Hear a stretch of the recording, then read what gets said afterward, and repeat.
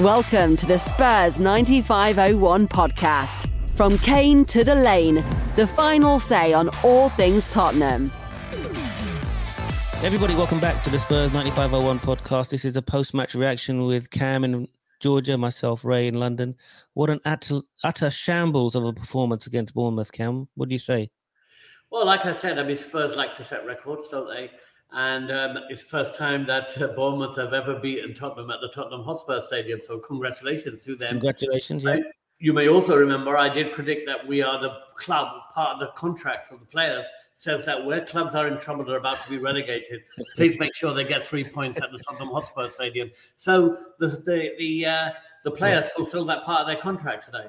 Yeah, we would have been breached of contract if we hadn't let them win. So absolutely, the season's going to hell. They're about to be relegated. Where do they need to come?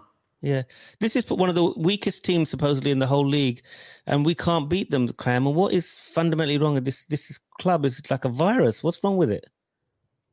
Well, be careful what you wish for, I say. Do you remember the days when we used to say how bad Ndombele was, how bad Soldado was, how Soldado could only score, 10 goals a season? Jensen could only score, 12 goals a season? Well, you know what? We can top you there. We'll give you Richarlison, who can score 0 goals per season. What are we going to do with that? How did he miss that chance? Right? How did he? Oh, and on top that, we'll pay 15 million for someone to not score a goal. You know what? I would do that for half the price. What about you, Ray? Yeah, I'll do it for a third of the price. You know, I'm not picky here. But was that the miss of the? If you get a chance to score, make sure you're offside. What was that? The 6th offside goal they got this season?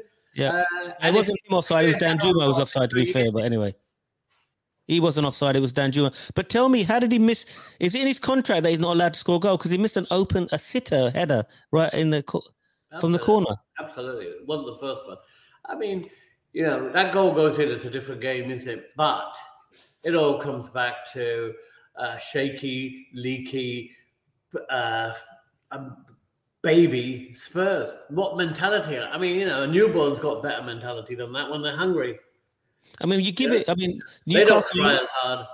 Newcastle losing to Aston Villa opened a slight door, but then this is Spurs. They're not going to take control of that. They're going to just flop again as usual. Well, I said we should be scared we're going to Newcastle. We should be scared we're going to Liverpool. We should be scared we're going to Aston Villa. Yeah, no, I agree. I don't see where our next win is coming from. This team was only capable of fluking a win at home. Well, we can't even do that anymore. So what you tell me who we're going to beat this season? Yeah, towards the end, and Wolves will be in relegation battle. Maybe we've got the 50 points to keep us safe. We're not going to go down, but that's about it. Do you want to beat? The question for you here, Ray, is if you're a new manager coming in, building on quicksand and scum that we've got some of those players, would you want to also have the burden of Europe, or would you just want to be clean? Totally agree. I do want to say one thing. It was totally despicable booing of your own player. The way, whether we like Davinson Sanchez, he's good or not, to boo your own player, I can't agree with that. It's disgusting from the Spurs fans. What do you think? Well, in reality, if you're going to boo the players because they're bad, we should have booed every single player. Yeah.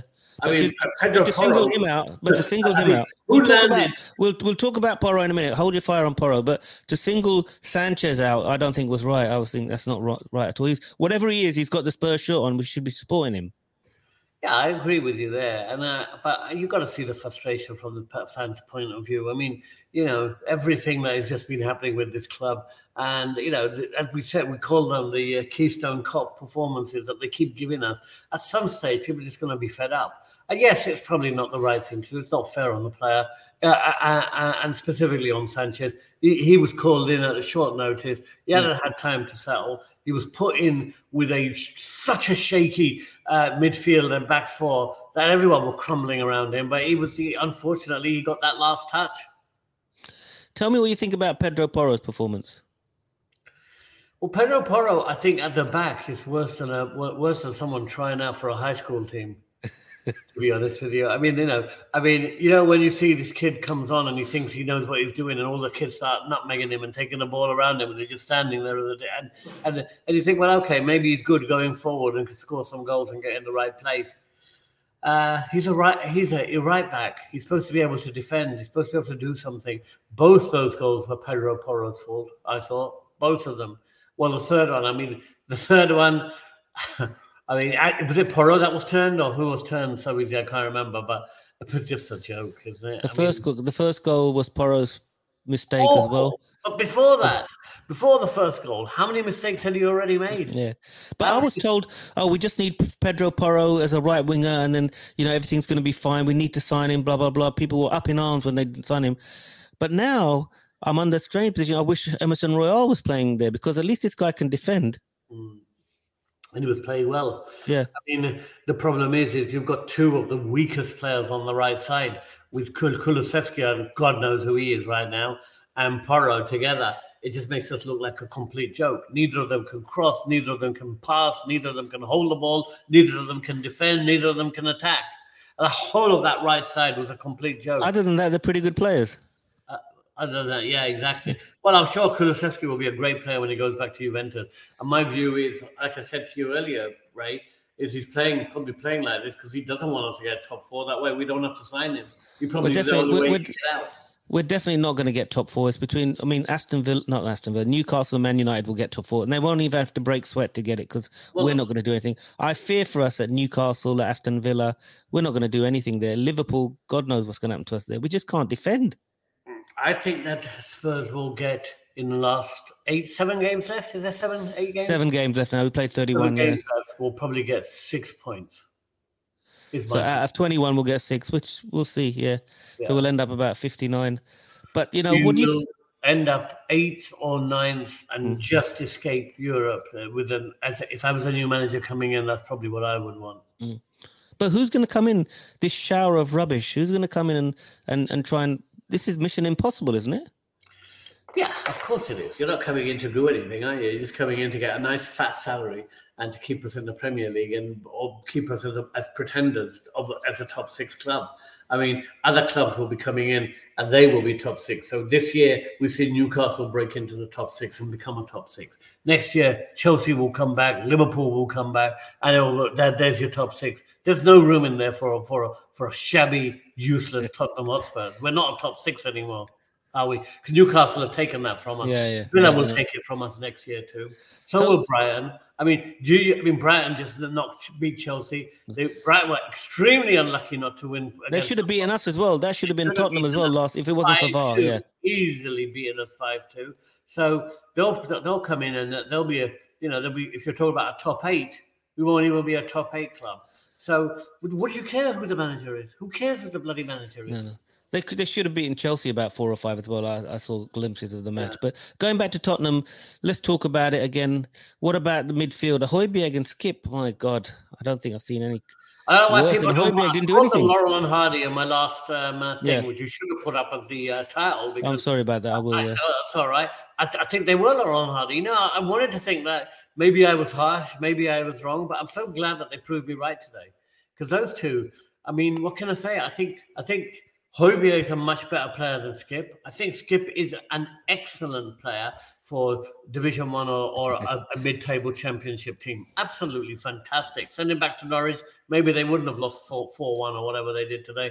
They might have lost 4-3 or 2-1. And he might have saved them a bit. Brilliant.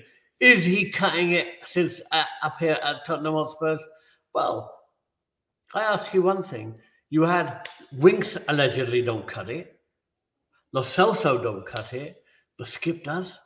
I mean, that is the mentality of this club. The guy who would have won a World Cup medal if he hadn't been injured, don't cut it. The guy who is at Napoli and is just about to win the Scudetto, don't cut it, right?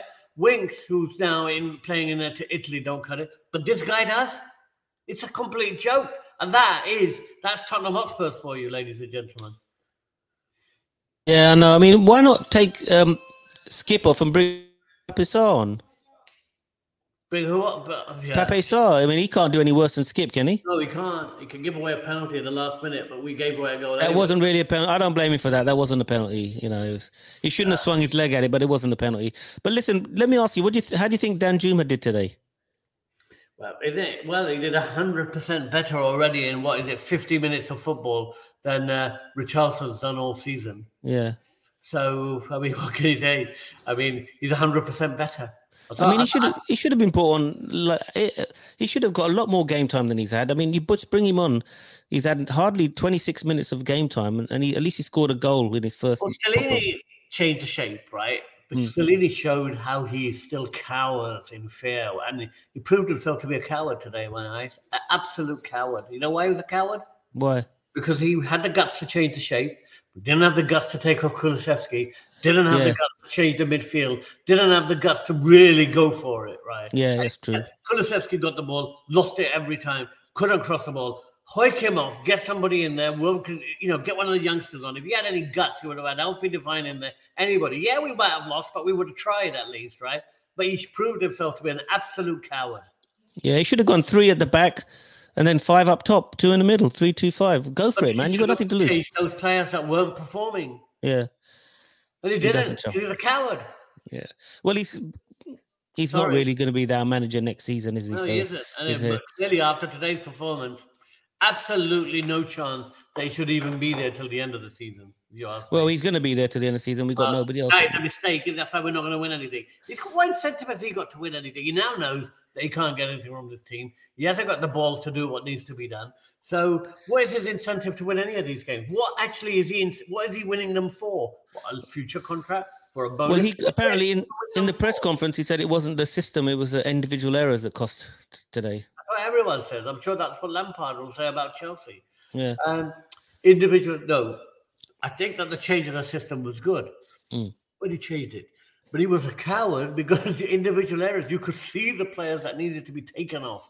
And he should have given somebody a chance, one of the youngsters, somebody a chance. But that Kulusevski does not want to play for this club. Why is he playing week in, week out? Yeah? We all know he was a better player than that, but he didn't want to play. He lost the ball. He can't cross them, overhits the ball. No interest at all.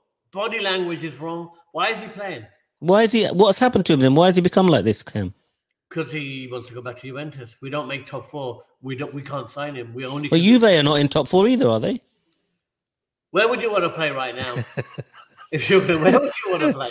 Yeah, that's true. Actually, I wouldn't want to play in this rubbish club. I tell you the truth. But Cam, there must be some positives that we can take from. Is there an inch of positive? At least the Danjuma goal is a positive. Who else do you think played well? Son had a good game. He tried hard. He have to pass. He looks a lot better than he did before. Kane was hopeless today. Kane's lost interest, I think, hasn't he? Yeah. And I suppose Danjuma and Son looked a bit better. Your goalkeeper, I mean, did you really expect him to save anything? He just wouldn't do it. I mean, Romero, I suppose, on his own, couldn't really do anything. How did Longley play? Because after Longley went off, it all went pear-shaped, didn't it? How do you think Longley did? He seemed to hold it a bit more together. What I don't understand with this team is that we get sliced through by Bournemouth. They look like Barcelona in their heyday. I mean, can you imagine playing some of these other teams that we're about to play? Can you imagine the field day that Man United will have on this ground with these players? It's going to be embarrassing, I think. I think it's going to be embarrassing. Well, if Bournemouth can play like that, right, against us and just run off and score that goal. And I don't know which player he put on his butt to score that goal. But, I mean, God, babies. I mean, it was so... Well, we couldn't do it. Of course, none of our players can do it, but Bournemouth can do it. It's first, by the way, that guy's first goal in the Premier League. For 2 years. 2 years, yeah. Namin, I can't remember what his name is anyway. The guy who's called Vina or something. It's his first goal for 2 years. Right? It's always Dr. Tottenham. If you're in trouble and you've got a problem, come to Dr. Tottenham. Tell you the truth, I don't mind. If we're going to lose to somebody, I'd rather lose to Bournemouth. They seem like a nice club. Let them stay up. I would rather lose if my coach wasn't such a coward and put on the youngsters and said, these guys are not cutting it. They haven't got the blood in their veins, right? I'm going to put on blood some youngsters there because it looks like it's over for us, right? It's over. It's absolutely over. The season's over now anyway. The fans would have got behind those kids. The fans would have got behind them and said, we're trying. We've got a coach who's got something about him. He's doing something. But he hasn't got the balls. He's a coward. Yeah, he's a coward. Okay, Cam, I mean, let's sum it up for us now before we close the podcast. What do you think? Give us a summary of what happened today, where we are, and what's going to happen in the future for this season anyway. I don't think we're going to win any of the next 3 games. I don't Right. think we're going to win any of the next 4 games. I think towards the end, I think we may do a little bit better because now the pressure is complete. We're still 5th. Once we drop down to 7th or 8th, the pressure will be off the players, and they may perform a bit better, and they may win a couple of games. But right now, whilst they're 5th, they're hopeless.